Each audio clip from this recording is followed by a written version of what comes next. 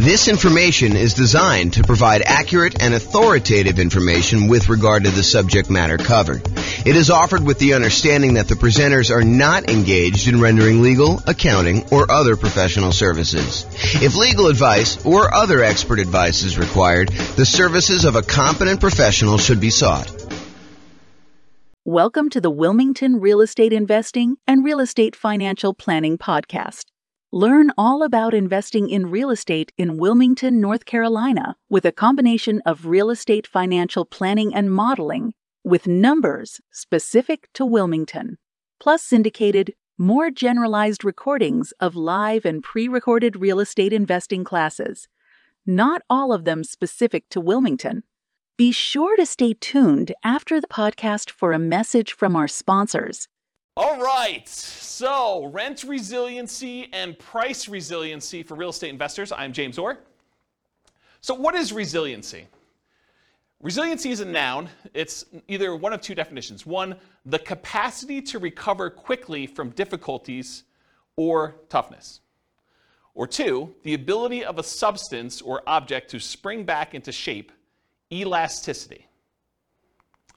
So tonight we're going to talk about two different things, rent resiliency and price resiliency, and I'm going to define those. So rent resiliency is how resilient are you to a drop in rent? How tough are you? How strong are you? What is your ability to bounce back from a drop in rent? And the question that comes up is how much can rent drop before you have negative cash flow? So that's how I define it. How much can rent drop before you have negative cash flow? And then price resiliency is how resilient are you to a drop in property value or the price of the property? And that is how much can a property value drop before you have negative equity, before you're upside down, before you're underwater. Does anyone have any questions on these? Because I'm going to start using them throughout the night. And now is the time to ask if you have questions, because otherwise you're going to be falling behind. Everyone good? Pretty straightforward? All right, cool. So when we measure these, both price resiliency and rent resiliency, I measure them in two different ways. I can measure them in dollars. How many dollars can rents drop before you have negative cash flow? Or how many dollars can price drop before you have negative equity? Or we can look at it in terms of percent. How much can rent drop in terms of percent? Can rent drop 10% before I have a negative cash flow? Or how much can prices drop? Can prices drop 10% before I have negative equity in a property? And so how many dollars can rent drop before you have negative cash flow? That's what I call rent resiliency in dollars. That's also known as cash flow. If you think about it, how many dollars can rent drop before you have negative cash flow is literally the definition of what cash flow is, right? Cash flow is how much money you have over what it costs you in order to run the property. So cash flow technically is rent resiliency dollars. However, there's no version of that for percent. So what percent can rent drop before you have negative cash flow? That's what I call rent resiliency percent. And there's no equivalent. It's not like there's a version of this where you can look at that, okay? So rent resiliency percent is probably the odd one, but rent resiliency dollars is my fancy name of calling cash flow. Does that make sense, everybody? Okay. How many dollars can price drop before you have negative equity or you're upside down or you're underwater? That's what I call price resiliency dollars. That's equity, right? That's literally what equity is. Equity is how much you have over what the mortgage balance is. And so how much can prices drop before you get to negative equity, or you're underwater, is literally how much equity you have. So price resiliency in dollars, also known as equity. What percent can property values drop before you have negative equity? That's price resiliency percent. So that's what I call that. And there's no other equivalent for that, okay? Any questions on these? All right, cool. You guys know I'm really informal, right? You can ask questions if anything comes up. Okay, cool.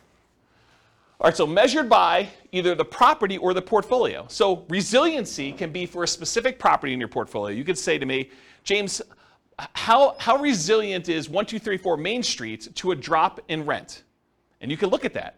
Or you could say, James, how resilient is my entire portfolio to a drop in rent?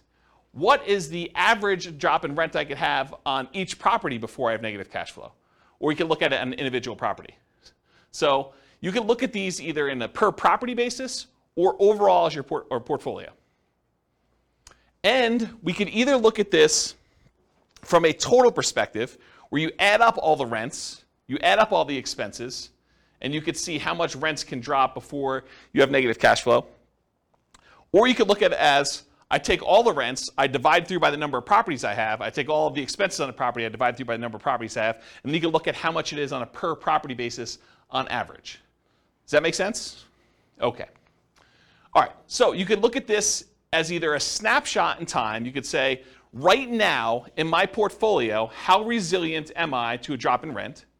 Or you can say, over a long period of time, over the next 60 years, what does it look like? How resilient am I at each point in time for a drop in rent? So you can look at it either as a snapshot or as the thing over time. And you could say, look, 5 years from now, I plan on paying off a property, or I plan on refinancing a property, or I plan on buying a property, or I plan on selling a property. And you could say 5 years from now, at that snapshot in time, month 60, let's say as an example, what is my rent resiliency, or what is my price resiliency at that point? So you could do this looking into the future too, and use it as a decision-making tool as to whether or not doing a certain activity, buying a property, selling a property, refinancing a property, cash out, refinance a property, or rate and term refinance a property, or any of those types of things, how will that impact how resilient my portfolio is? Okay, I think I covered all those. Oh, one other thing. You can also look at what is the average amount of risk I have, or in this case, price resiliency or rent resiliency, over an entire 60-year period. So instead of seeing a chart where, it starts off, I'll use draw on the board here, where it starts off really high, or it starts off really low rather, and then over time as cash flow improves, your resiliency gets better. You could say, hey, what is my resiliency for this entire period? And you could take an average and say, oh, the average is 30% or 32% or whatever it is. And you could say, oh, so this one's about 30% on average. And then if you had another strategy you were considering, like this one, you could say, oh, that one has a rent resiliency average over this whole time of 29%. And so you could say, on average, one strategy is more risky than another, even though there may be times when it's below and other times when it's above. But over this entire period, one's more risky or one's less risky than another with this specific measure of risk, which isn't the only way to measure risk, which we'll talk about tonight. Any questions on that? Okay. If you're doing any modeling in the Real Estate Financial Planner software, I added a bunch of new numbers here. So now you can actually see your average rent resiliency, your average price resiliency, average debt to income, average total debt to net worth, and average total debt to account balance, as well as average months of reserves. And if you click on any of those buttons, they go to all those individual charts. So I added those for you because I wanted to see them. So that's a new tool that's brand new for you guys. Tonight we're going to look at both snapshot, one specific month and how it measures, and we're going to look at stuff over time. We're going to talk about both of them. Any questions? Okay, cool. All right, let's talk about some oversimplified math. I'm going to give you an example just to kind of walk you through how this stuff works. So let's say you have two different portfolios that you're comparing. In one portfolio, in both portfolios, you have $1,000 per month in cash flow on all your properties, okay?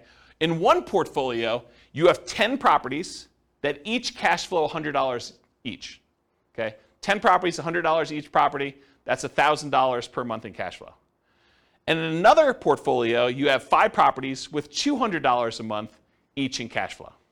So you have one portfolio that has basically the same amount of cash flow for both. One of them has more properties with less cash flow per property, and the other one has fewer properties with more cash flow per property. What if rents, let's talk about the ones where you have 10 properties with $100 each. If rents drop by 10%, if rent per property goes from, just as an example, it's oversimplified, $1,000 per month to $900 per month in rent, your cash flow goes from $1,000 per month to 0 per month. You lost $100 per month in property. It was only a 10% decline in rent values, but because you only had $100 per property, it went from $1,000 per month in rent to $900 per month in rent. So the $100 in cash flow went away. You now have no cash flow on that particular portfolio. Does that make sense, everybody? Compare that to if you had the 5 properties with $200 a month each. If rents drop by the same 10%, so rents go from $1,000 per month to $900 per month, now your cash flow goes from $1,000 per month to $500 per month. So in the other one, you lost all of your cash flow when you had a 10% decline in rents. This one, you had a 10% decline in rents, the same 10% decline in rents, but now you have still $500 per month in cash flow. So the one with 5 properties with $200 a month in cash flow is more resilient to drops in rent. That's an example of how rent resiliency varies between 2 different portfolios. Does that make sense to everybody? Did anyone lost? Everyone's good? Okay. Let's talk about what happens if rents go up, though. Same 2 situations. You have 10 properties with $100 a month in cash flow, or you have 5 properties with $200 a month in cash flow. If rents go up by 10%, rent per property goes from $1,000 per month now to $1,100 per month. Cash flow goes from $1,000 per month, where you have 10 properties with $100 a month in cash flow, goes from $1,000 per month to $2,000 per month. You doubled your cash flow by having a 10% increase in rent.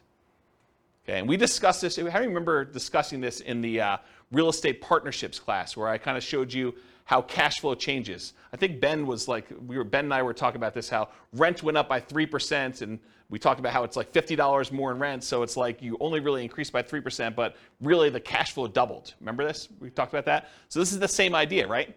Where you have a $100 increase in rents, but now cash flow is doubled on you. But if you have 5 properties, and they're doing $200 a month in cash flow, if you have rent increased by the same 10%, then the rent per property goes from $1,000 per month to $1,100 per month, just like the other one, except now cash flow goes from $1,000 per month to $1,500 per month. Only an increase of 50%, where the other one doubled. This is another example of how resiliency works, except it's the opposite now. Property values, rents actually went up in this case, and so your cash flow did not increase quite as fast because you were more leveraged, essentially. Does that make sense? Okay. Now let's talk about equity. We just did rent resiliency. Now let's talk about equity. So you have $1 million in equity in 2 different portfolios. Okay? In one portfolio, you have 10 $250,000 properties with $100,000 in equity in each. Okay, that's $1 million in equity. Or you have 4 $250,000 free and clear properties where you don't have any loans on them. That's also $1 million in equity. So you have 2 different examples. One where you have 10 properties with $100,000 each. The other one where you have 4 $250,000 properties where you have $250,000 in equity in each. Okay? If price drops by 10%, in the one where you have 10 properties with $100,000 in equity each, that means if prices drop by 10%, 10% of a $250,000 property is $25,000. So the property value went from $250,000 to $225,000, but you got 10 of them. So now you have $250,000 in lost equity, and your equity decreased over 10 properties. That means your equity went from the $1 million that you had to $750,000. So your equity decreased from $1 million to $750,000. But if you had the other portfolio where you had 4 $250,000 free and clear properties, if the price drops by the same 10% we did before, $250,000 properties now worth $225,000, you had 4 properties at $25,000 decline in value each. That's $100,000 in equity decline total. So now your equity went from $1 million to $900,000. This is an example of how price resiliency works. Okay? You have one portfolio where you have 10 properties, where now you lost $250,000 of $1 million in equity, and you have another one where you have 4 free and clear properties, same decrease, but now you only lost $100,000 instead of $250,000. Does that make sense? Okay, cool. Now what happens if property values went up? Same $1 million in equity to start, same 2 situations. You have 10 $250,000 properties with $100,000 in equity each. If the price goes up by 10%, the $250,000 property is now worth $275,000. So $250,000 increase across all 10 properties in total. So your equity now goes from $1 million to $1.25 million. So you have an increase of 25%. 10% increase in price means your equity increased by 25%, as an example. Okay? Or you have the 4 $250,000 free and clear properties. If the price increases by the same 10%, same $25,000 per property, $100,000 for all 4, just add them up for 4 of them. Now your equity goes from $1 million to $1.1 million. It only increased by 10%. It's unleveraged. Okay? Does that make sense? All right. So really, what we're talking about in a lot of these cases is leverage. The more leverage you have, the less resilient you are. The less leverage you have, the more resilient you are. Does that make sense? We just saw that.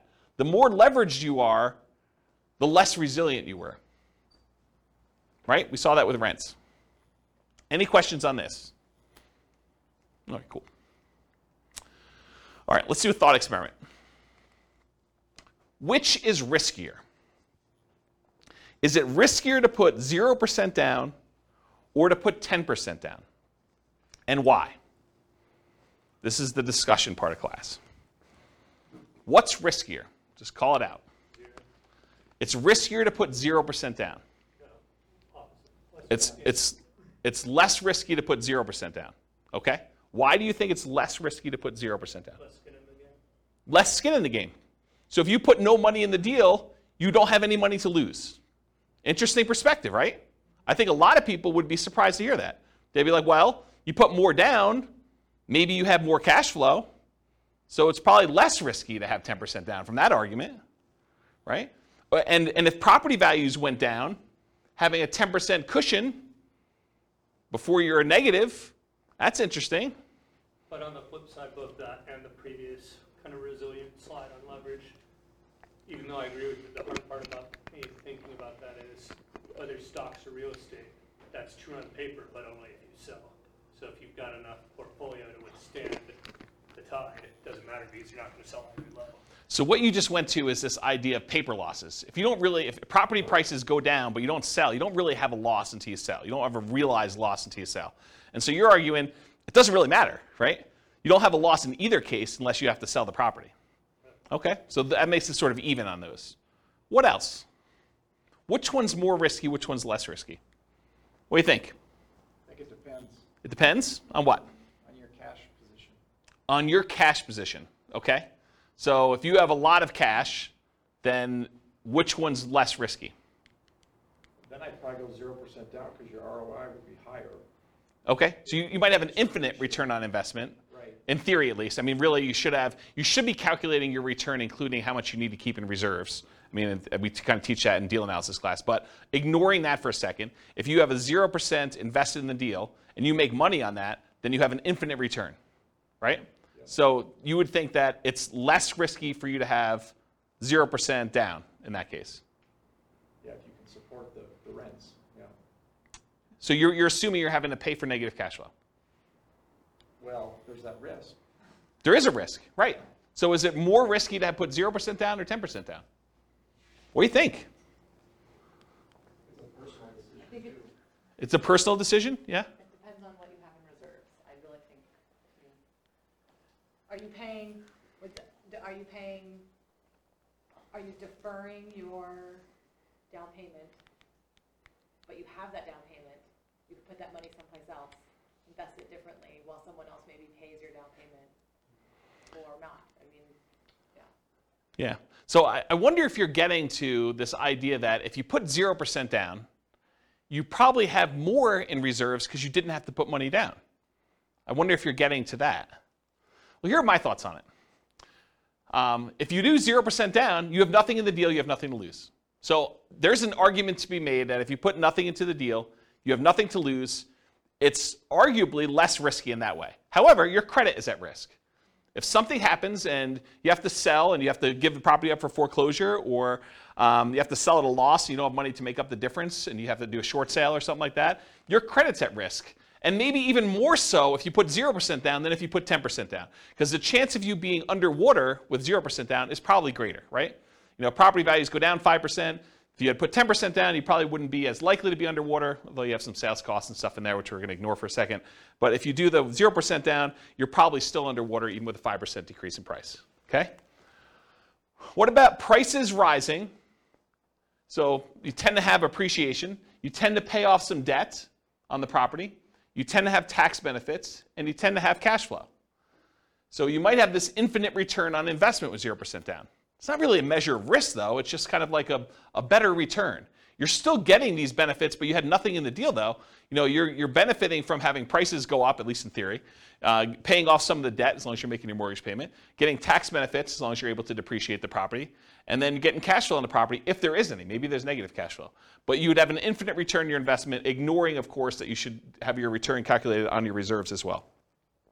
And here's, I think it's what Rachel was saying, you have more reserves if you didn't have to put as much down. If you only had to put 0% down, maybe you have more in reserves. And having more in reserves probably makes that less risky. So I don't know. It's kind of an interesting thought. What about the other side? 10% down. Well, property values go down 10%. You could lose 100% of your money.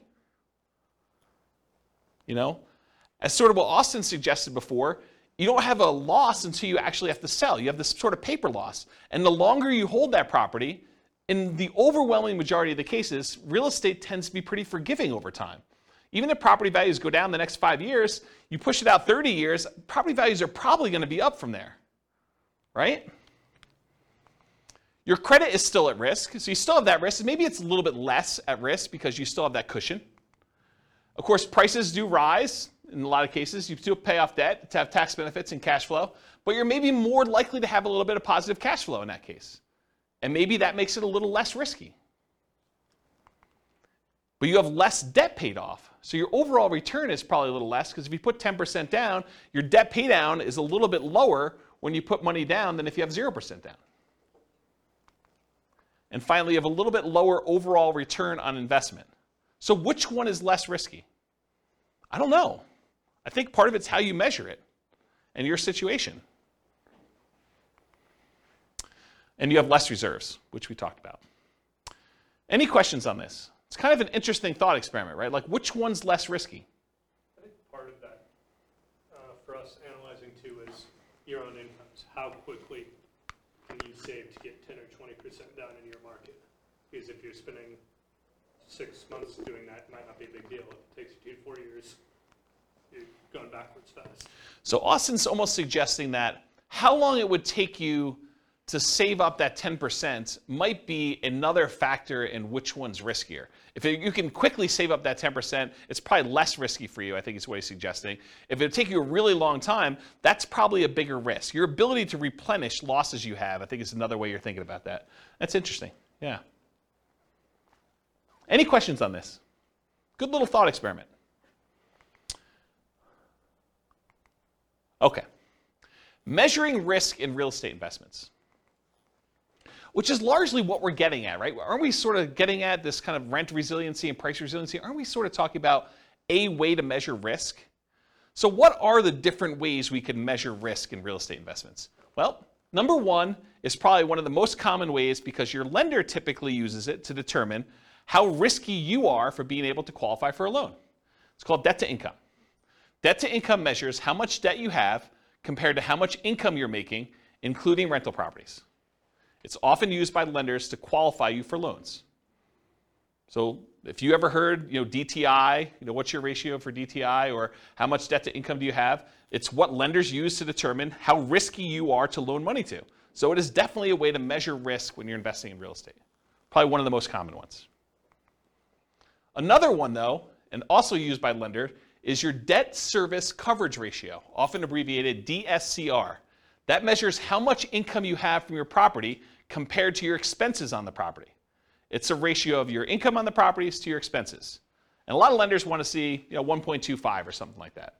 They want to make sure that the income you have in your property can more than cover your expenses. Okay? That's another way that we measure risk. Here's one you may not have heard of. It's debt to net worth. How much debt do you have? If you add up all your mortgages and any other debts you might have, car loans, student loans, anything like that, credit card loans, how much debt do you have compared to what your overall net worth is? And when we use net worth here, we're also talking about any equity you have in properties. How much cash you have in the bank, how much stock money you have invested in stocks, how much Bitcoin you have, how much Dogecoin you have, all those things, right? So it's your overall net worth, your ratio of your debt to your net worth, okay? But if you think about it, debt to net worth, certain types of net worth are more liquid than others. It's hard to get at equity. What's up? I thought your net worth already It does.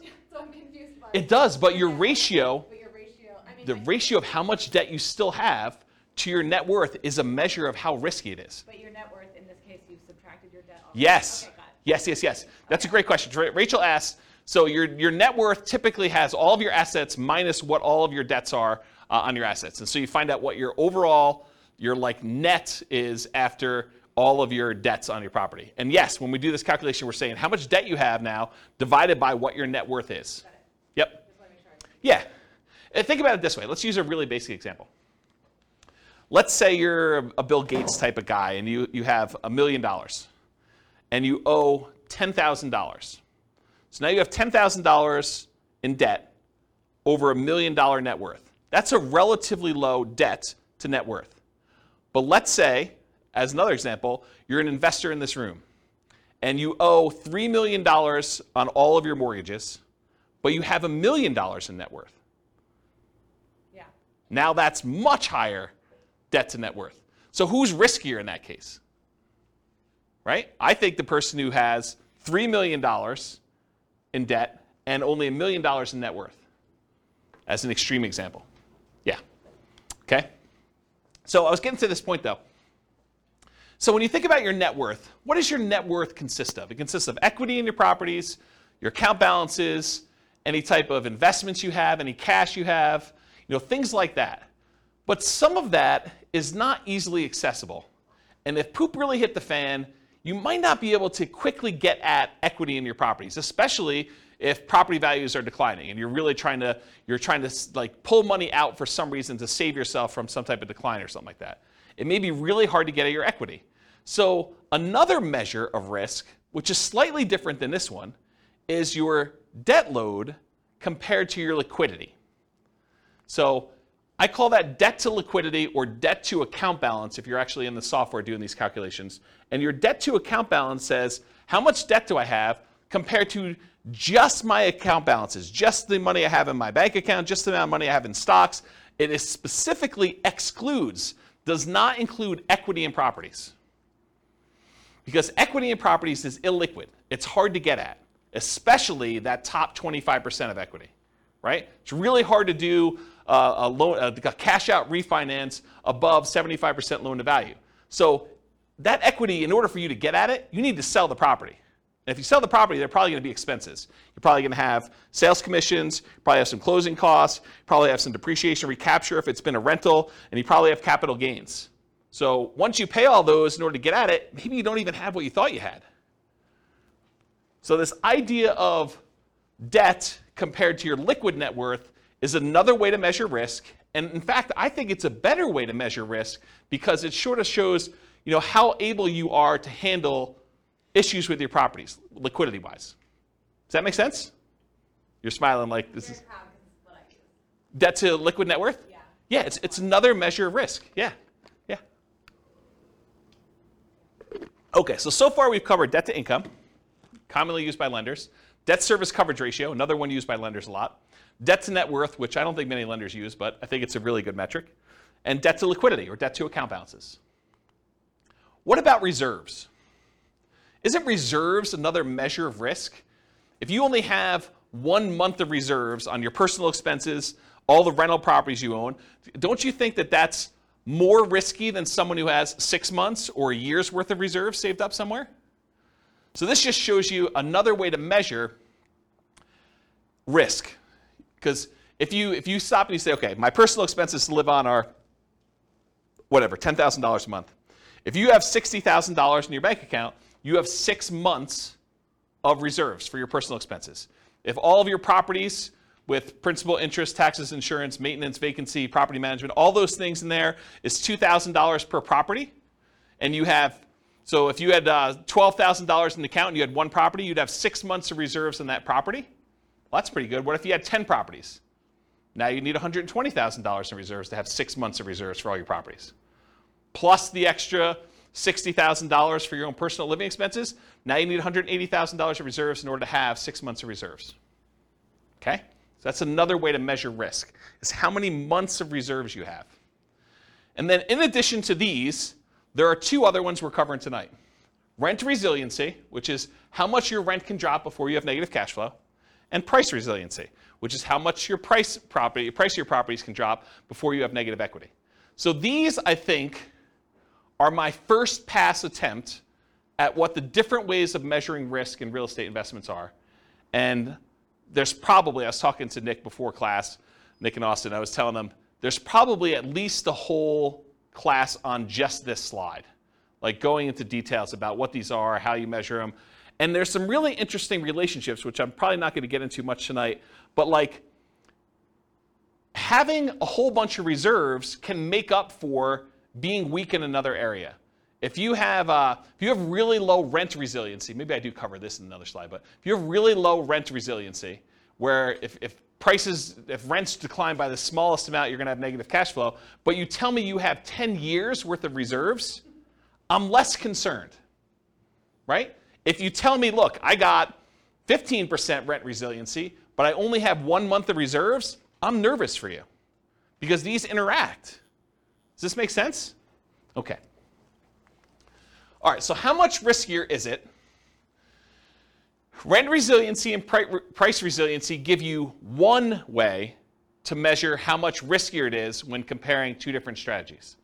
So these can be talking about completely different strategies. For example, I'm going to Nomad versus I'm going to do non-owner occupant 25% down investments, or I'm going to do Nomad versus short-term rentals, or I'm going to do house hacking versus fix and flips, or whatever your strategy is, although fix and flips really wouldn't have rent resiliency. But you could use them to measure two different strategies completely, or you can use it to measure what is riskier. Should I put 10% down? Should I put 20% down? Should I put 25% down? And earlier we were talking, Ben, about this idea of nomading and how much you put down. If you think about this, this is sort of what we're talking about. If you put less down when you're nomading, as is a really simple version of this conversation that we should have in detail. But if you put, lower down, like 5% down, and you have a much poorer, much more riskier rent resiliency, where you're likely to have negative cash flow or really low resiliency in case rents change, but you have now an extra 15% of the down payment in reserves, well, those sort of like counteract. And would I rather see you have negative $50 a month in cash flow, but have $45,000 more in reserves? Yes, I would. Versus you saying, I'm going to put $45,000 more in a property and now I'm going to have $100 a month in cash flow? I don't know. I mean, I'd almost rather see you have $45,000 in reserves, right? It's a kind of an interesting way to think about it. And you got to run your own numbers to see what it plays out for you. But that's like one of the discussions I think we should have about this idea of put more down and have positive cash flow, put less down but have a much bigger pile of reserves. So we have to think about that. Okay, so you could be analyzing, you can use this to measure risk when you're looking at totally different strategies or different amounts of leverage. Should I put 20% down? Should I put 25% down? Should I put 50% down? Should I buy these properties free and clear? Other measures of risk may mitigate the severity or the consequences from the risk associated with another measure. This is what we talked about before about having risky rent resiliency, where it's really low, and if you have a drop in rent, you're going to have negative cash flow. But being risky there can often be mitigated by having really robust reserves. So if you're really sensitive to drops in rent where you're going to have negative cash flow, but you tell me you've got $1 million in reserves, I probably don't care, right? Unless you're talking about really big numbers for the negative cash flow. But if you tell me you have very little reserves and you're close, or you tell me, or I'd rather see you say, I got a decent rent resiliency and mediocre to good sort of reserves. Sort of like this balance between them, okay? So for example, let's look at them for Nomad with 5% down versus 20% investor loans. You're not moving in with the 20% down for someone who has $1 million to start with. So we're going to start with an example here. Someone's got $1 million to start with, and they're going to either do Nomad or they're going to say, I'm not moving into a property. Sequentially, I'm just going to go buy one property to live in, and then I'm going to buy 20% down rentals. Let's take a look at how these compare. And I do have the 20% down investor buy a single owner-occupant property to start with to kind of make it fair, okay? So let's take a look at what this looks like. Let's start with price resiliency. Okay. I'm going to take my time to go through these charts. So this is a chart showing total price resiliency in dollars. So how much dollar-wise do prices need to decline before I have negative equity? The red line is showing you 20% down non-owner occupant. And remember, price resiliency in dollar is essentially equity. So really, this is a chart of how much equity they have in all their properties. Right? That's what I'm showing you. We started with $1 million, and we either do the nomad strategy, where you're buying properties with 5% down, moving in, living there for a year, converting the last one to a rental, buying the next one, putting 5% down, and you're repeating this process until you have 10 rentals and 1 owner-occupant, versus someone who is buying 1 owner-occupant property and immediately putting 20% down to buy 10 rentals as quickly as they can with that $1 million that they have. So in this case, they're able to buy the 10 rentals really, really fast in like 10 months. Okay? So you'll see, as far as how much equity they have in their properties, when they do 20% down, they're buying these properties really, really fast, and it's growing very quickly at the beginning. Then over time, you just have this normal appreciation curve. Then you have properties paid off, and the appreciation curve kind of stalls out a little bit, versus someone who does nomad, where you're only buying 1 property a year, and it's kind of growing very, very slowly. Then eventually you get to the point where you stop buying properties, and it just grows with appreciation from there until you start paying off the properties later on. Eventually, they get to the same spot, though, where they have the same amount of equity in the properties. They have basically 11 free and clear properties, 1 they're living in, and 10 rentals. One of them got there by nomading, the other one got there by buying 20% down. Does that make sense, everybody? Okay. So putting 20% down gives you more equity. Duh. Right? I mean, this is sort of like master the obvious stuff. You put 20% down versus 5% down, you're going to have more equity, which is why 20% down is above the other curve. So it's more resilient to declines in prices. Might be easier to see this, though, per property, because you're like, these numbers don't make any sense to me. It's like hard to tell what's going on. But what if we looked at it on a per property basis? Well, that's what the average price resiliency dollar is. We now look at the amount of price resiliency we have per property. And so this gives you an idea of how much equity you have on the average property that you have there. Same idea, though. 20% down, non-owner occupant, is kind of more than what you do with 5% down. Interesting thing, though, with nomad, you live in the property for a year. And my definition for average price resiliency dollar, I exclude your owner-occupant home. I basically only look at it for investment properties. There's a weird exception when we look at all individual properties, but for the most part, I'm ignoring this one. So you'll notice nomad is 0 until basically month 13, when we convert that to a rental. And so then it pops up, and you have a certain amount of dollars, 5% plus whatever appreciation was on that particular property. And then each one that you buy kind of increases until you get to the time where you're stopping buying, and then it just kind of continues up per property. And this gives you a feeling for how much it is. But it's still hard to gauge because this is future dollars, right? You have equity growing, but your property values are also growing too. So it's hard to tell what's happening because these numbers don't make a lot of sense to us when we think about future dollars. Like, what does having $500,000 per property in equity mean, about 20 years in the future? It's hard to fathom. It's hard to really relate to that, okay? So if you do this and we adjust for inflation, if we say, look, I'm going to adjust back to inflation so that the property is always worth $350,000 or so in today's dollars, now we can kind of get a feel for what's happening. This is showing you average price resiliency dollar, but now it's adjusted so that these numbers make sense to us because we're talking about adjusting back into today's dollars.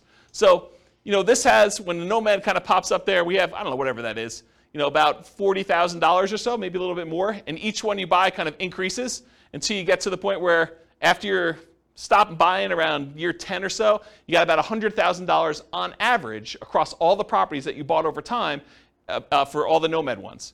But the ones where you put 20% down, it's probably $180,000 on average.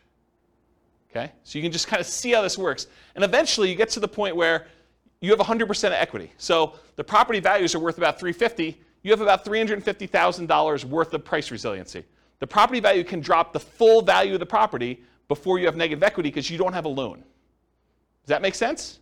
And these are slower to get there because you delayed buying properties. It takes you longer to get to the point where, on average, all of your properties are paid off because they staggered a year out. And these were only staggered by like 9 months or 10 months in order to get all 10 bought. Does that make sense, everybody? Okay. So these are in inflation-adjusted dollars. Helps you think about how much property values might need to go down with the properties. You understand it now, not what it will be worth in the future. You may also see that we're only measuring rentals. That's why nomad's at 0. Any questions on this one?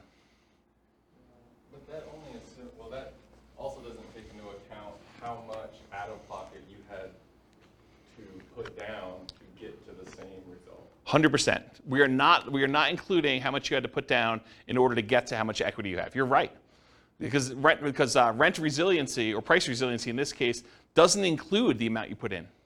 It's really just how much can prices drop before I have negative equity. I'm assuming that's, for the math that was used, it was the same interest rate for both? No, they don't use the same interest rate, because when you put 5% down on an owner-occupant loan, it's probably a little bit better than you putting 20% down on a non-owner-occupant loan. So I use different interest rates. I actually looked them up. Yeah, so this is interesting, because we're going to have a slide later on where I show you which one gets to financial independence faster, and it surprises a lot of people. Because you'd think, I don't know, 20% down, it should get there faster or whatever. I mean, you're going to look at it, you're going to see. Yeah. All right, any other questions on this? I think I'm about to switch gears.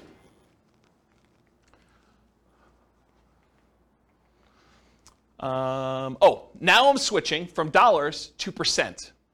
So what percent can prices drop before I have negative equity? And you can see when you put 20% down on the first property, you basically have 20% that can decline before you have negative equity. When you have the nomad property, until it becomes a rental, it's 0. But then as soon as you do this, it's probably closer to like this 8% range. Why is it 8% after a year? Because you put 5% down, I assume property values are appreciating at 3. So now property values can go down by like 8% on this first one before you have it. And each time you buy a new property, it sort of increases to get to this point. So you can see how resilient you are to declines in value, percentage-wise. No longer talk about dollars, because in a lot of ways, don't we want to know percent? Don't we think in terms of percent? We don't often think, look, we're buying properties. What if they go down $72,000? Well, $72,000 of what? If we're talking about $1 million property, that's very different than if we're talking about a $300,000 property. So really, don't we want to think in terms of what percentage decline we had on the property value? So I think percent makes a lot more sense. So you can see here, though, and then eventually you get to the point where you can have 100% decline in value when your property is free and clear, and you don't have any negative equity. And the nomad one takes longer to do. The total and the average look almost identical. The charts look almost the same. Or, this is all the properties combined. We could look at each individual property if we wanted to, right? And that would look like a rainbow. So each one of these then becomes its own property. And you can see this is someone nomading. Each year they buy a new property, and then the rent, or this is the price resiliency. The price resiliency kind of goes up over time as they appreciate and as you pay down a loan a little bit. Okay? Any questions? Is this helpful? All right, let's switch over now to talk about rent resiliency. So total rent resiliency in dollars. Remember, rent resiliency dollar is what? It's cash flow. So this is really another chart saying this is how much total cash flow you have on all your rental properties. Now, it's still the same scenarios. We started with $1 million, and we either do nomad or one owner occupant, then 20% down payment, non-owner occupant investment property loans. We're putting 20% down, gives you more cash flow. That makes sense, right? You put 20% down the property, you'd expect probably a little bit better cash flow. Although the interest rate's better on 5% down nomad. Also, the 20% down payment properties are paid off faster. Why? Why are the 20% down payment properties paid off faster? But they're all 30-year loans. We purchased them earlier. Yes. So they're all 30-year loans, so the loan always pays off in 30 years. Just when you started the loans matters. So when we actually bought the properties, we all buy an owner-occupant property month 1, no matter what. But then the one that's buying rentals also buys a second 20% down property in month 1, and then they buy another one in month 2, month 3, month 4, month 5, until they get 10. So 10 months in, they now have 11 properties. But the nomad buys a property with 5% down. They have to live there for a year. Then they convert it to a rental, and they buy the replacement property. So it takes them until month 13 to own 2. So you could see the red line is the 20% down non-owner occupant. This is when all the loans got paid off. And your cash flow went way up. Right? Your rent resiliency went way up because now you don't have loans anymore. But these ones, they take a long time, and they're staggered a year apart. So it takes a long time for them to get to the point where they're all paid off. But once they get paid off, they're basically the same. right? Because you basically have the same number of rental properties. There's some funky stuff going on here. With the 20% down non-owner occupant loan, you have a little bit of negative cash flow right at the beginning. But Nomad's even worse. Nomad starts at 0, and then by month 13, you have a little bit negative cash flow, and it's worse as you buy more, so it kind of stays there for a little bit. Okay? So, yeah, let's go to the next slide. So now this was just regular dollars, so it's kind of hard to tell like what's happening. You're like, okay, what does it mean to have $50,000 worth of cash flow in year 30? I don't know. So let's take a look at it now if we adjust back to today's dollars.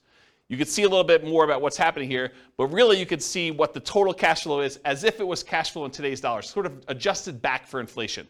And you can see eventually they get to the point where it's just under $20,000, like $19,000 probably or so, in cash flow per month on all 10 rentals, net. So this is inflation adjusted dollars. It helps you think about how much total rents on all properties might need to go down with the property as you understand it now, not what rents will be worth in the future. Okay? Now this is average per property. So before we were talking about the total amount on all 10 rentals. Now we're saying how resilient are we on an individual property? It shows you, about here in year 10 or so, you're probably about, $500 or $600 per property in positive cash flow on the 20% down, somewhere in that ballpark.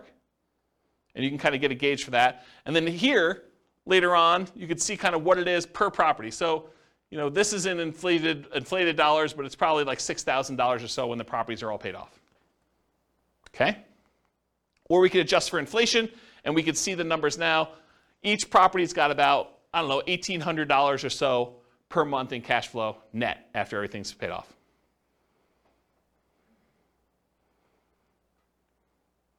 Cool? Any questions on this? All right, now we're going to switch to percent. So what percent can rents decline before we have negative cash flow? Well, with both of them, we're negative up front, right? Because we're basically underwater. We have negative cash flow on the properties. The 20% down one becomes positive sooner. The Nomad one takes a little longer before it becomes positive. But you can see that over time, though, it gets to the point where about 10 years in, 20% down is, about 18% resilient. You can have an 18% drop in rents before you have negative cash flow. And Nomad is probably, I don't know what that is, 8, somewhere around there.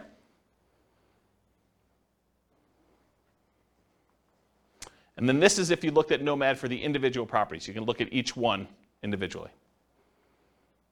Okay? All right. So now I'm going to show you, same situation, $1 million.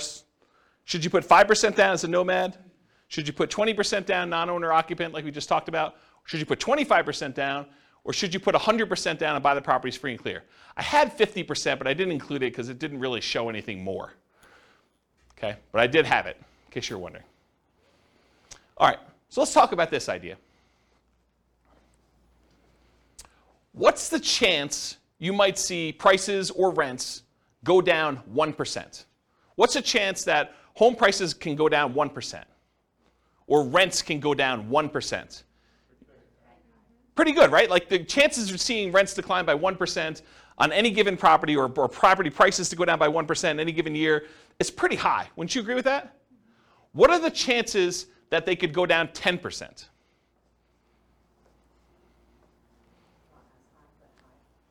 You think it's high? Is it as high as 1%? Yeah, it's much more likely for you to be able to see property prices or rents go down 1% than it would be for them to go down 10%. What about the chances it could go down 25%? Property prices, you have a $400,000 property, now it's worth $300,000. What are the chances that could happen? Could it happen? Yeah, it could happen. Is it more likely that something like that would happen, or is it more likely you'll see a 1% decline? 1%, right? I mean, this is obvious. I'm not trying to trick you. What about a 100% decline? Rents go to 0. Property prices go to 0. Could that happen? Maybe. Is it likely? Probably not. So would you agree that we're much more likely to see a 1% decline than a 50% decline? Not a trick question. Seems really obvious, right? Therefore, having a rent resiliency of 20%, where rents can decline by 20% before you have negative cash flow, is much less risky than having a rent resiliency of 10%, where rents can go down by 10% before we have negative cash flow, because we're much less likely to see a 20% drop than a 10% drop in rents. Because the chance of it going down 20% is much more unlikely than having a 20% rent resiliency, it's probably not 2 times better. It's probably more than 2 times better. Does that make sense? There's a point where, look, you really want to have a 1% rent resiliency or better. You really want to have a 2% one. But once you get up to like 30%, how much better is 35 than 30? Right? I don't know if it's like a lot, because the chance of it getting to 30% decline is much lower. Like the small numbers, it's much more important. It's important to get to a certain number, whatever it is, 5%, 10%, whatever you think is reasonable for perhaps a price decline or a rent decline. But once you get up much, much higher, the difference between those higher numbers, because it's not likely to get there, it's not as big of a deal. So is that a Rubicon then? No, I don't think of this as Rubicons. Rubicons are sort of like things you cross over, you get to where you never go back from. Acquiring your first rental property, or getting to the point where you have $100 a month coming in cash flow, or the point where you have your mortgage paid for by your rental properties. Yeah, things like that. Those are what I think considered Rubicons. Yeah.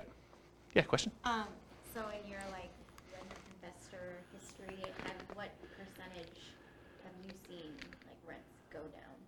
That's a really good question. I don't remember, but I do remember seeing rents decline in 2008, 2009, when you had a whole bunch of people that couldn't or were unable or unwilling to sell their properties at a loss. They either couldn't sell their properties or they were unwilling to sell it at a loss, and they decided to become unwanted landlords, reluctant landlords where they're renting their property out.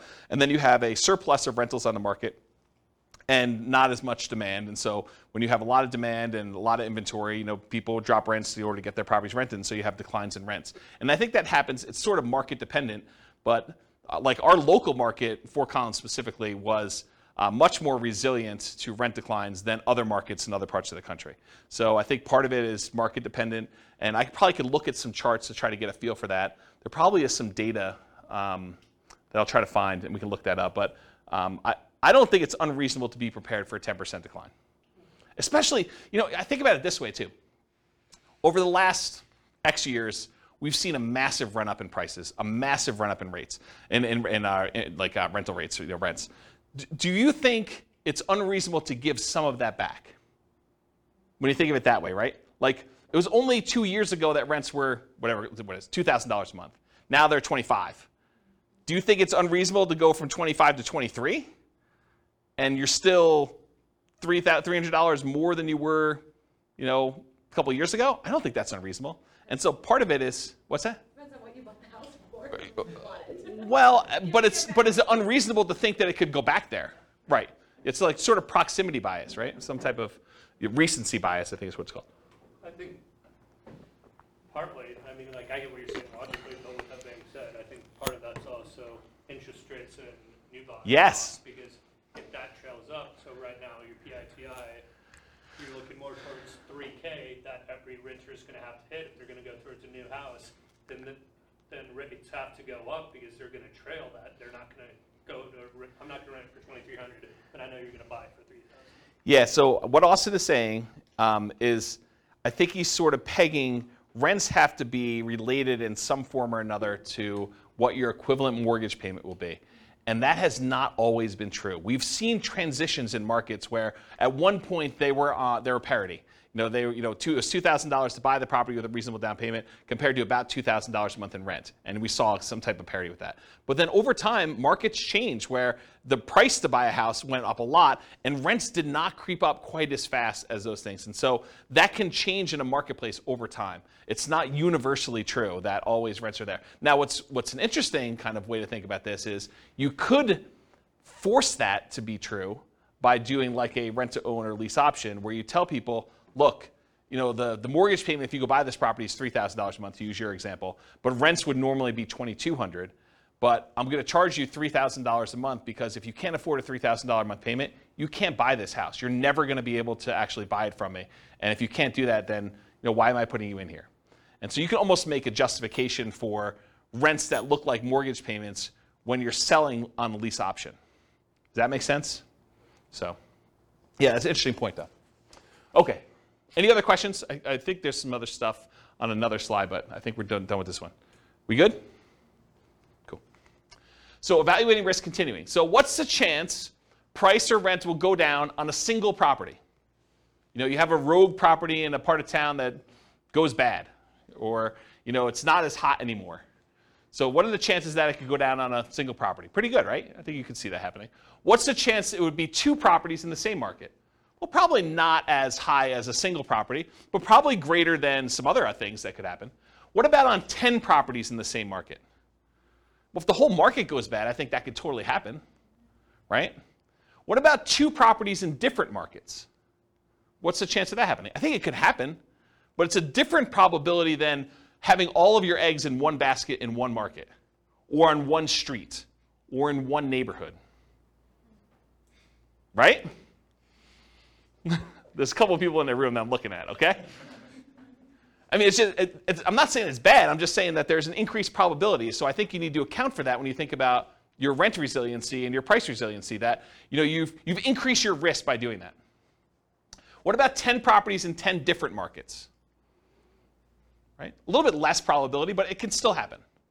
So diversification in some form or another, whether that's geographic, investing in different markets, property type, you know, buying some duplexes, buying some apartments, buying some single-family homes, you know, buying some condos, buying some townhomes, you know, all those different types of properties that you can do, or price points, you know, buying some entry-level rental properties versus buying some luxury properties, buying some mid-range sort of properties, or the strategy you're using. I'm doing short-term rentals, I'm doing house hacking, I'm doing fix and flip, or all these different examples. So there's some diversification you can do across all those different things. Excuse me, geographic, property type, price point, strategy. There's more resilience required, suggested, I don't know how to word that, if you're not diversifying, right? I think you'd be prudent to have a more resilient portfolio to increase your threshold for what you want to have in terms of resilience if you're not diversifying in other ways. But if you're more diversified, you probably could get away, not that you should, and there's arguments against this. There's arguments of investing only in the one market that you think is really going to do well and not investing in these other markets just to have diversification where you have a higher risk of those going down, right? I think there's a counter argument to this. But I think overall it's more prudent to be higher resilience if you're less diversified. If you're doing the same strategy with the same house in the same neighborhood, you probably should be a little bit more focused on being more resilient with your stuff than if you're spread out a little bit, right? This is obvious. I wasn't talking specifically to you, but it felt like that, right? Yeah. Okay. It wasn't intentional. I mean, I'm trying to be helpful. Okay. Yeah. Okay, so average price resiliency in percent. So what percent can property prices go down before you'd have negative cash flow for those four strategies? For the 100% down, you bought the property free and clear, you could have the property value go down 100% and you would not be underwater because you don't have a mortgage. So that one's easy. That one just goes 100% all the way across the whole time. Wouldn't you be negative past 75 if isn't about 25% taxes and insurance? No, this is property values. Okay. This is not rents. When we do the rent one, you'll see there is a threshold. But for property values, you have a $400,000 property, you don't own anything on it, it can go down 400K. It can go down 100% before you're negative. And there's an interesting point you bring up, which I have a slide at the end. I think there's a variation on this class, or at least a variation on some of the terms, where we do take into account things like sales costs and capital gains and depreciation recapture and stuff like that. There's a version where we take into account those transaction costs for equity. But this one is simple, right? This one is just pure up equity, okay? So the 100% down one's easy. 100% all the way across. Super, super easy on that one. The next one we'll do Nomad. Nomad, you start at 0. Because you basically are not counting the thing that's not a rental. By the time you get to year 1, you convert it to a rental. It pops up here. And this is the average per property. And so it shows you you're at about 8% or so. And then each time you buy a property, kind of comes down, drops down, does this, until eventually it kind of tapers off until you get to the point where all the properties are paid off and you're doing that. That's what Nomad is. 20%, 25% down, that's just a difference in down payment amount. And so the curves are very similar. In both cases, you're buying properties as quickly as you can. I will tell you that with the 20% down, you can get all 10 properties, all 10 rental properties. With the 25% down, you get really close, and I think you need to buy one a year or two later. Okay? So you have a small delay there, but you're acquiring these properties, and you're more resilient with 25% down. This makes more sense, right? You put more down, you're more resilient to a price drop when you do that, and then they eventually taper to the point where they get to be the same when the properties are all paid off. About 30 years in the future from when you started. Maybe minus a year, plus a year. Okay? Any questions on this? Pretty straightforward? Okay. Now this is average rent resiliency in dollars for the three strategies. So when you buy properties free and clear, you have really high cash flow, but you have fewer properties. You only had $1 million to start with. You can't buy 10. You can only buy 3 and change. So 3 until you save up for the next one. Okay? So then your kind of average rent resiliency dollars kind of up here until eventually you catch up with everyone else. But here though, you've got 25% down, 20% down, and Nomad. Nomad starts at 0, then it has negative cash flow. The 20% down one has some negative cash flow. The 25% down one has positive cash flow from the beginning. And the curves are very, very similar. The ones where you put 20 and 25% down, the properties get paid off. And so your cash flow really improves here.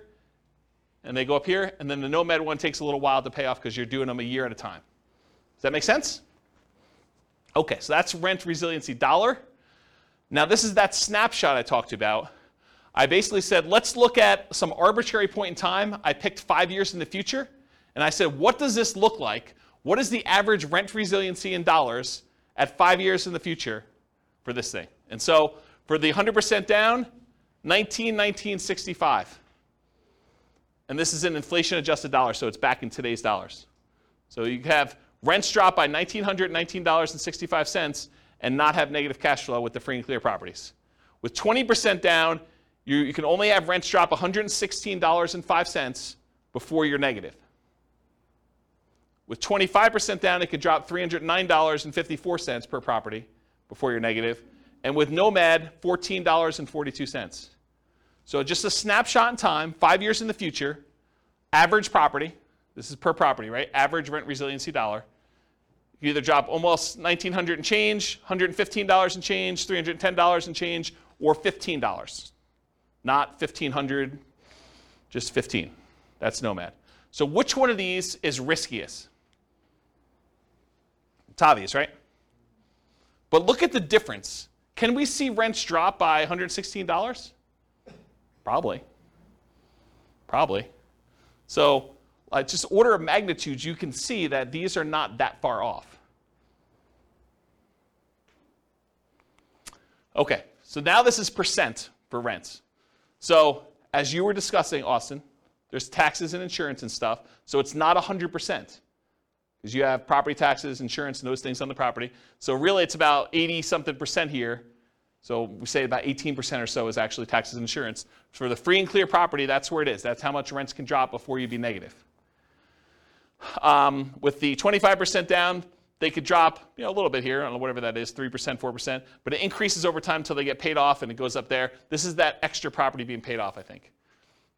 And then with the 20% down, you start off with negative cash flow, which I'll show you this here in a second. And then by the time you get to month, whatever this is, 4 years in or so, then it gets to become positive. And then it gets up here when the properties get paid off, they all bump up there. And then here's Nomad. It's negative for a while, finally becomes positive, and then it kind of follows a similar curve, not exactly the same, but very similar. And then once you start paying off properties here, they get paid off. Does everyone see that? So Nomad and 20% down both have negative cash flow with professional property management in this example. That's what the assumptions were. And so here's the cash flow power meter. It shows you, the black line is where rent is. So it shows you for the rent that they're getting, this light green area shows that they would have positive cash flow if they were managing the property themselves. If it were in this dark green area, it would be positive cash flow if they had a professional property manager, which in this case they don't, so it's slightly negative, but it's positive if they were to manage it themselves. In the yellow area, it means that it would be positive cash flow if they were managing it themselves and they took into account cash flow from depreciation, the tax benefits of owning the property. And then the red area is you're still covering some of the debt pay down, but it's negative. And then here is you're not even covering debt pay down. So depending on where the black line is, it shows you how much cash flow you have and whether it's cash flow with property management, cash flow you managing yourself, cash flow with cash flow from depreciation, or I'm not even covering, I wouldn't be positive even if I had an interest-only loan is another way of saying this, okay? Any questions on this? And if you're just like cash flow power meter, what is all that stuff? There's a class on that too, and I probably need to do a new one. But we look at cash flow power meters to see very visually where cash flow is on any particular property. It's a really easy way to see where you are. Any questions? All right, so now this is the same chart we had before, except we're doing percentages. So this is year 5, month 60. Rents can drop 83% if you have it free and clear before you have negative cash flow. Rents could drop 5% with 20% down. Can rents drop 5%? Absolutely. That's like a realistic number for you see rents decline, right? 5% decrease in rents. For the 25% down, they can drop 13.47. I don't know. That'd be a harder one to do. I mean, it definitely could happen, but it's harder than 5%, right? Wouldn't you agree? And the Nomad one, 0.63. So what's the chance that rents could decline 0.63%? Really high. What's the chance rents could decline 5%? I'd say reasonably high. What's the chance that they can decline 13.47? Moderate. I mean, it's not unheard of, but it's not high, right? Probably not high. And what's the chance it could decline 83.12%? Pretty low. Pretty low. So you can get a feel for how resilient this strategy is here. And this is probably different strategy. This is just different down payment amounts to give you a feel. Okay? Any questions on this? Cool. It's often counterintuitive. Just because a real estate investing strategy is more or less leveraged or more or less risky doesn't always mean it will perform better or worse than another strategy toward achieving financial independence specifically. So just because, hey, this is more risky, it's got to get me to financial independence faster? Not true. I'll show you that in a second. For example, putting 100% down to buy up to 10 rentals might seem like the least risky strategy from a number of risk measures, right? I mean, put 100% down. And putting 5% down to Nomad might, at first blush, seem the most risky. That doesn't tell you which one achieves financial independence first or which one will ultimately give you the highest standard of living, which we'll talk about. And this is a case for doing Monte Carlo or alternative universe modeling, where we actually see how risky is this? Like, what happens if rents don't go up always? Because when you do Nomad and you have like prices always going up and rents going always up, Nomad looks amazing, right? You start having some years where prices don't go up or rents sort of go down some years or something like that. It still looks amazing, but there's years where it's not always pretty, right? You're actually still have negative cash flow for longer and it takes you longer to save up and sometimes you have to stay in properties longer. So there's stuff that happens, okay? All right, so this is the numbers for those. So the Nomad one, you're financially independent. If you start with $1 million and you're trying to buy 10 Nomad properties, actually it's 11 because you live in the last one. It takes you 8.5 years to be financially independent where I think you're making $10,000 a month in income. So 8.58 years in order to make $10,000 a month in passive income. If you put 25% down, 7.58 years. So that's faster to put 25% down. Put 20% down, 9.58 years. It is slower for you to put 20% down than it is for you to do Nomad. It is slower for you to put 20% down than it is for you to do Nomad to achieve financial independence. And then it takes you 4.08 years in order to be financially independent, buying the properties free and clear. Starting with $1 million, you buy a lot fewer properties. So the most risky, arguably, Nomad, 8.58 years. The least risky, arguably, 100% down, free and clear properties, 4.08. You're sort of in between. Basically, the less you put down, the longer it takes. Okay? Except for Nomad. Kind of odd. So you're saying I just need to inherit it? Yeah, I was going to say this really depends on your Well, ability to do. Well, and I think that's the hard part for 25% down. It's normal historic markets when it's up, only appreciating 3% a year, and you can say that relatively fast. Over the last few years, if I was losing ground at 10 or 15% appreciation each year, then I would not be buying. You're talking about for Nomad? Right. Yeah, so what Austin just said is, in years where you've got slow, steady appreciation of 3% a year, Nomad makes a lot of sense. But if you're nomading and property values are going up really, really fast at 15%, then it could slow you down. Yes and no. Any properties that you own, you're benefiting from that. So it depends on where you are in your cycle. If you're like just about to start and you're seeing properties going up 15%, yeah, it's harder because it's the goal is moving away from you all the time. But if you have the money to do down payments, there's other options. If you don't and you're saving up anyway, you just do what you can. You kind of use the market that you have, but any properties that you bought, you do benefit from those.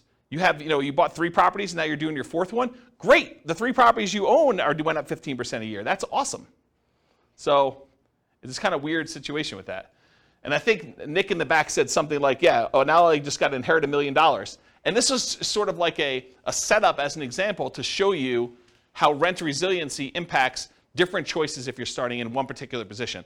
I've got a couple other examples from the previous classes we did where I show you how those look at for price resiliency and rent resiliency and what they would look like. So you'll see those, which those ones, they were basically right out of college earning whatever it was, $70,000 a year or something between the two of them, right? So you'll see what those look like. Okay, any questions? All right, cool. So this is their standard of living. It shows them what percentage of that $10,000 a month goal they're earning, adjusted for inflation. And so you can see they all achieve it pretty low here. But look what's interesting about this is Nomad eventually, it doesn't happen at the beginning, but Nomad eventually has the highest standard of living. They're earning the most amount of money later on. And part of that is them paying off properties. This is when they pay off their owner-occupant property. These over here paid off their owner-occupant properties here.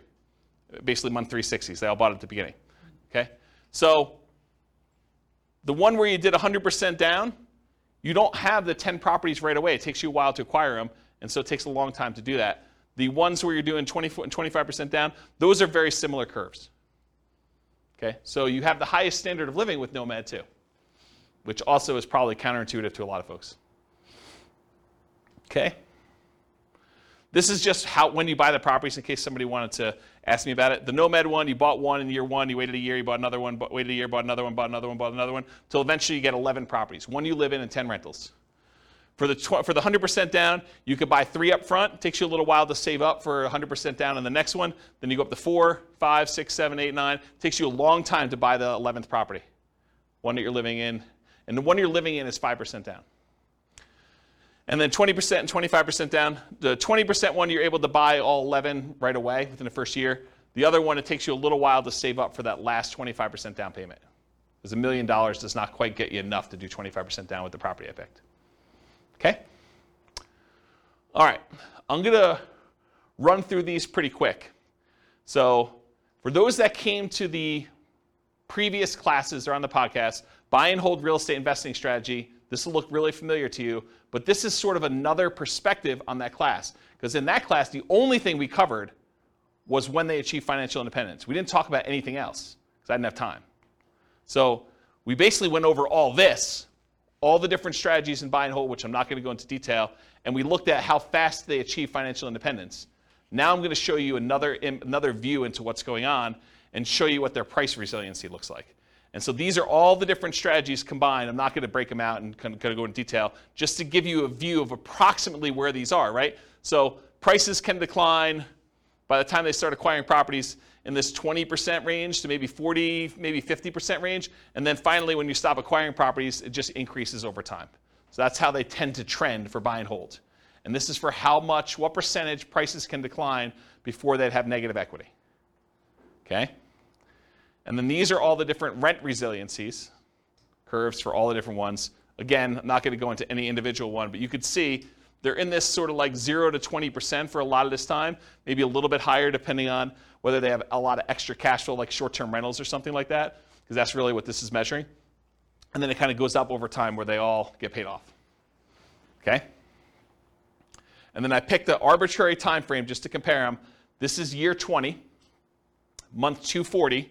Just to see what happens. And I wanted to show you 15% down payments are still relatively risky even 20 years in. Only a 6.3% rent resiliency or 1.92% rent resiliency, depending on which one of the two 15% down payment options you chose. All the other ones, though, I think are pretty reasonable, right? I mean, we talked about, do you think rents are able to go down 22%?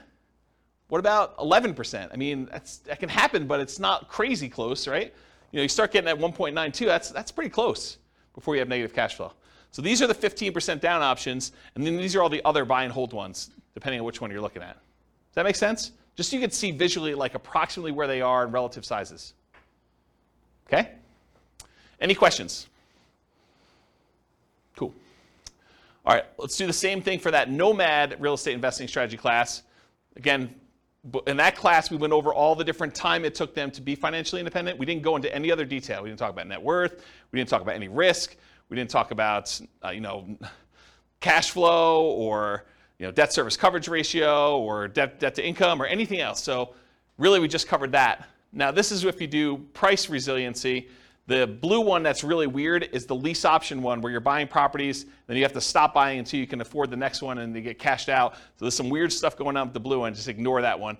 But the rest of them sort of trend in this, I don't know, once you get up to steady state, 25 to 50%, and then of course as they get paid off, they increase from there. So you could see relative price resiliency in that, what I would consider to be a reasonable range. There's nothing kind of abnormal there. And then here's rent resiliency. Again, the blue one is that lease option one, which is kind of wacky. But then here, it builds up. Nomad kind of builds up over time as you acquire properties and you hold them longer, and you add another property, and eventually you get good cash flow. But it takes some time to get there, and kind of cash flow increases here until the properties start getting paid off. That's what they look like for rent resiliency percent. Any questions? And for comparison, this is year 20. Do you have a question, Austin? Yeah. For the short-term rental. Yep. For 5% down, I'm assuming that was done year 2. Or yes. Starting year 2 then? Yes. You start your short-term rental year 2. And then, do you remember what kind of cash flow or additional rent you were projecting for that? Yeah, it's in that presentation, but I don't remember. It wasn't crazy though. I remember at the time thinking it was a pretty reasonable bump. I bumped up expenses on it and I bumped up income on it so that the net income was higher, but it wasn't like 2x or anything like that. It wasn't that extreme. It wasn't even close to 2x. It was a reasonable bump. And you can change those assumptions, right? You can go copy the scenario to your account and just change the model. Yep. So this is month 240, year 20. The same one we did before where we had some of those that were in that 5% or whatever it was, 2%, whatever the numbers were there. And I just want to show you that the average rent resiliency by year 20 for Nomad, they all look pretty reasonable to me. I mean, there is a 7.76 one. I'm pretty sure that's the lease option exit one, which is wacky anyway. All the other ones, though, they seem kind of reasonable. I mean, the lowest besides that is 11.9%. Not great, but not horrible. And there's some that are 30%. Right? Doesn't seem unreasonable to me to have the ability to have rents drop by 20% before you have negative cash flow. Seems pretty resilient. Any questions on this? I think this is the last one I'm doing for these. House hacking. Again, this was that house hacking real estate investing strategy class where we covered all the different times it took to be financially independent. I'm not going to go over that again. But then here is the price resiliency for those. Very similar to a lot of the other ones where between 25% and a little bit less than 50% prices can decline for the bulk of the time here. And then, of course, when they're paid off, they get a lot better.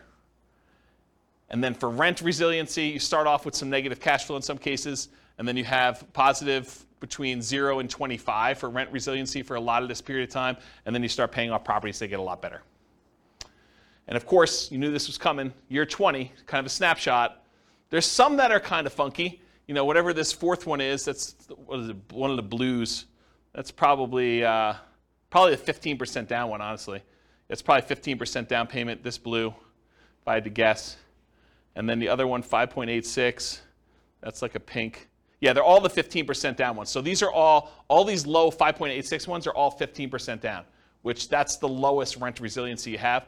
All the other ones, well, I guess 5. What's 5? That's a green one. Oh, that's probably 15% down too. So all these are 15% down. And all the other ones where you put down a reasonable down payment, they're all above 10%, which doesn't seem to be crazy extreme. It's not super resilient, but it's also not an extreme number low, right?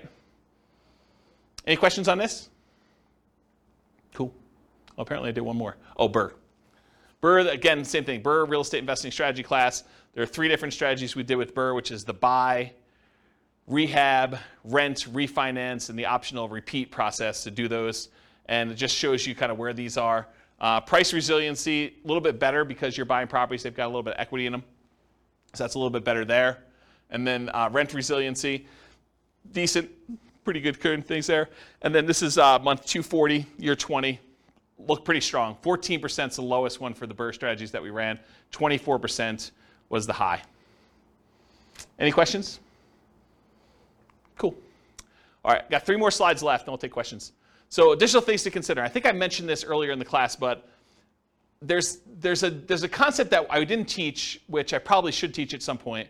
You know when I use the term like true cash flow, when I say true cash flow, it includes cash flow from depreciation, like the tax benefits of doing that. Or when I say true net equity, I mean your net equity after you take into account the expenses on the property, your taxes, not property taxes, your capital gains taxes, your depreciation recapture tax, any closing costs, your share of closing costs, and any real estate sales commissions you have. And that's like your equity after all those expenses. Well, these are kind of variations on that theme. True price resiliency is how much price could decline where you wouldn't have negative equity, taking into account refinance or sales costs. So like all the costs we just talked about, this would be a calculation. True price resiliency would be where you do take that into account. And so how much could prices decline knowing that you have to pay all these costs if you were to sell the property or you had to refinance it? What would be your kind of number there? And so that's kind of a variation on the theme. And then the same thing would be true for true rent resiliency. How much could rent decline where you wouldn't have negative cash flow, accounting for cash flow from depreciation, that tax benefit you get by owning the property too. So right now, if you think about it, we talked about rent resiliency all night. But really, if rents decline by 10%, you'd still have this weird buffer of the tax benefits of owning that rental property, provided you were still in that period of time where you can get the depreciation, right? So even if you were at break even or slightly negative, that like tax benefit of owning the property would really make it positive. So it's sort of like this extra buffer in there before you're really, really negative. You're not really negative with that cash flow from depreciation until you get below the cash flow from depreciation number 2. Does that make sense? And so this idea of true rent resiliency would, in theory, it's not created yet, would take into account cash flow from depreciation on those as well. So for those that wondered, hey, I thought this class was called cash flow resiliency and equity resiliency. And you're right, it was. At first, I was like, I'm calling this cash flow resiliency because it's how resilient is your cash flow to a decline in rent. Or equity resiliency, how resilient is your equity to a decline in price. And the more I thought about it, the more I thought, if I named it those, which I think makes sense, but if I named it those, I would avoid these extra ones that I plan on doing.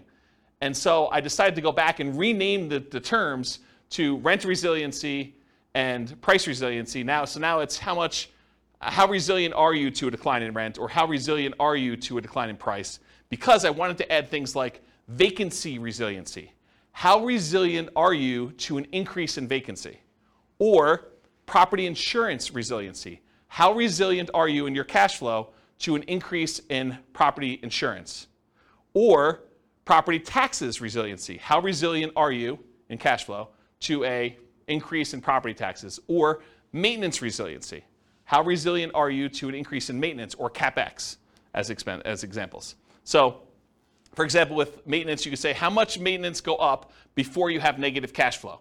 That would be maintenance resiliency. So that's why it got renamed. Does that make sense why it got renamed now? Okay. All right. Would you guys like to see my personal portfolio, rent resiliency, and price resiliency to kind of get a feel for what is somebody who has an established portfolio and might actually, think that they know what they're doing, do that, okay? So here's my own personal portfolio. This is my average price resiliency, and I should tell you, I'm not acquiring any properties, not selling any properties, not refinancing any properties, so it looks really plain, right? Because there's not a lot of stuff going on.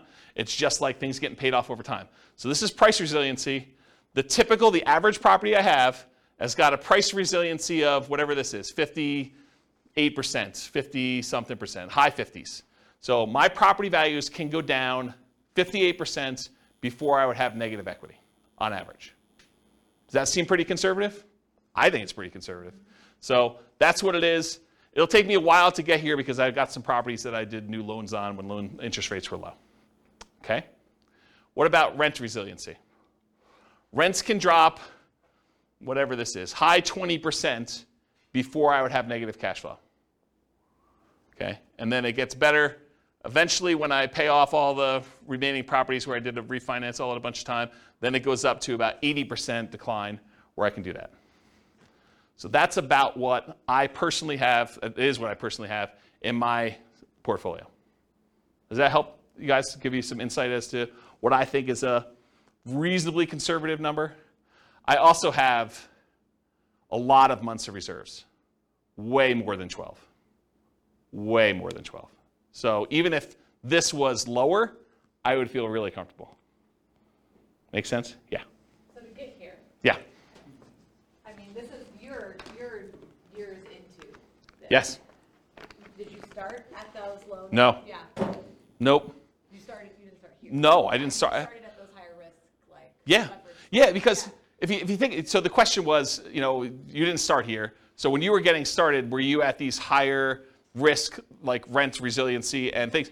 Yeah, you have to, because if you think about it, by definition, if I put 25% down to acquire property, well, I have whatever it is, 25% things before I could do that, right? So yeah, now I'm, with the equity you have in your property, now I'm at 50, whatever that is, 55, 58, I don't even know what the number is, but it's not 25 anymore, right? What's the longest property you own? Oh, not very long at this point. You sold them, Yeah, there's been turnover.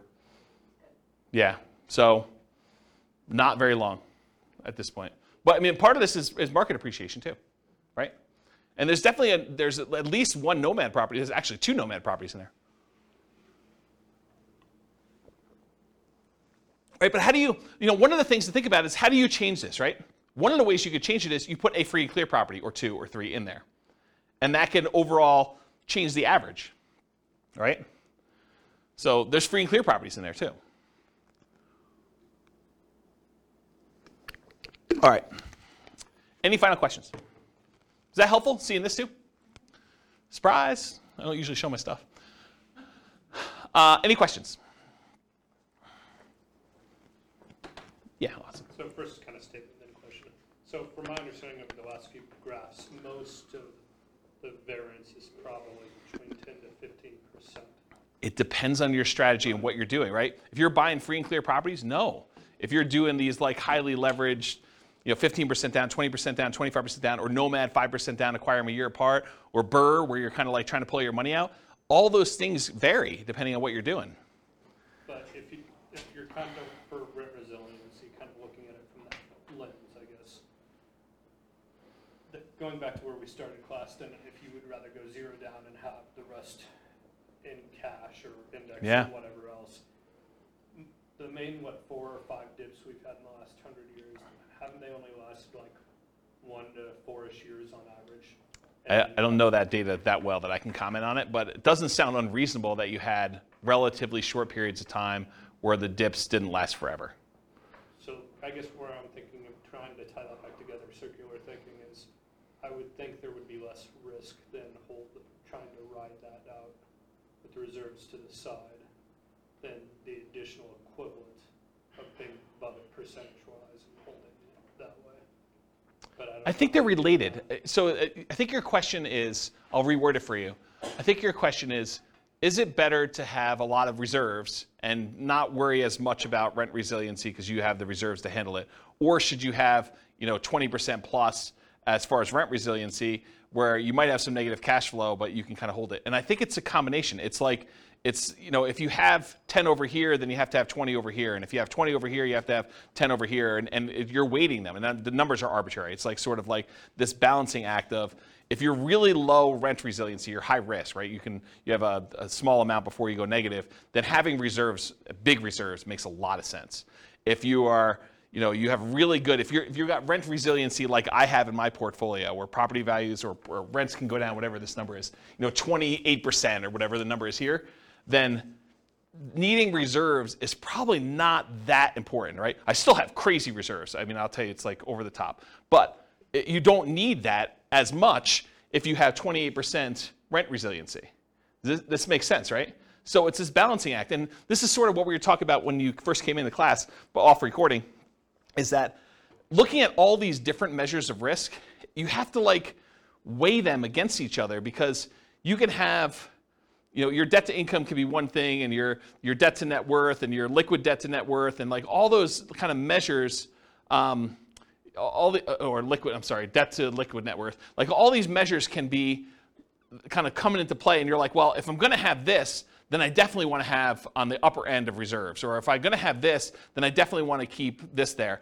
There's probably a whole class I should do on reserves that will cover a lot of this, right? It'll like pull from all these different classes with the rent resiliency and the kind of measures of other risk and things of that nature, and show you how I think reserves should change based on that. I think there's like a minimum, and then I think you probably should have more.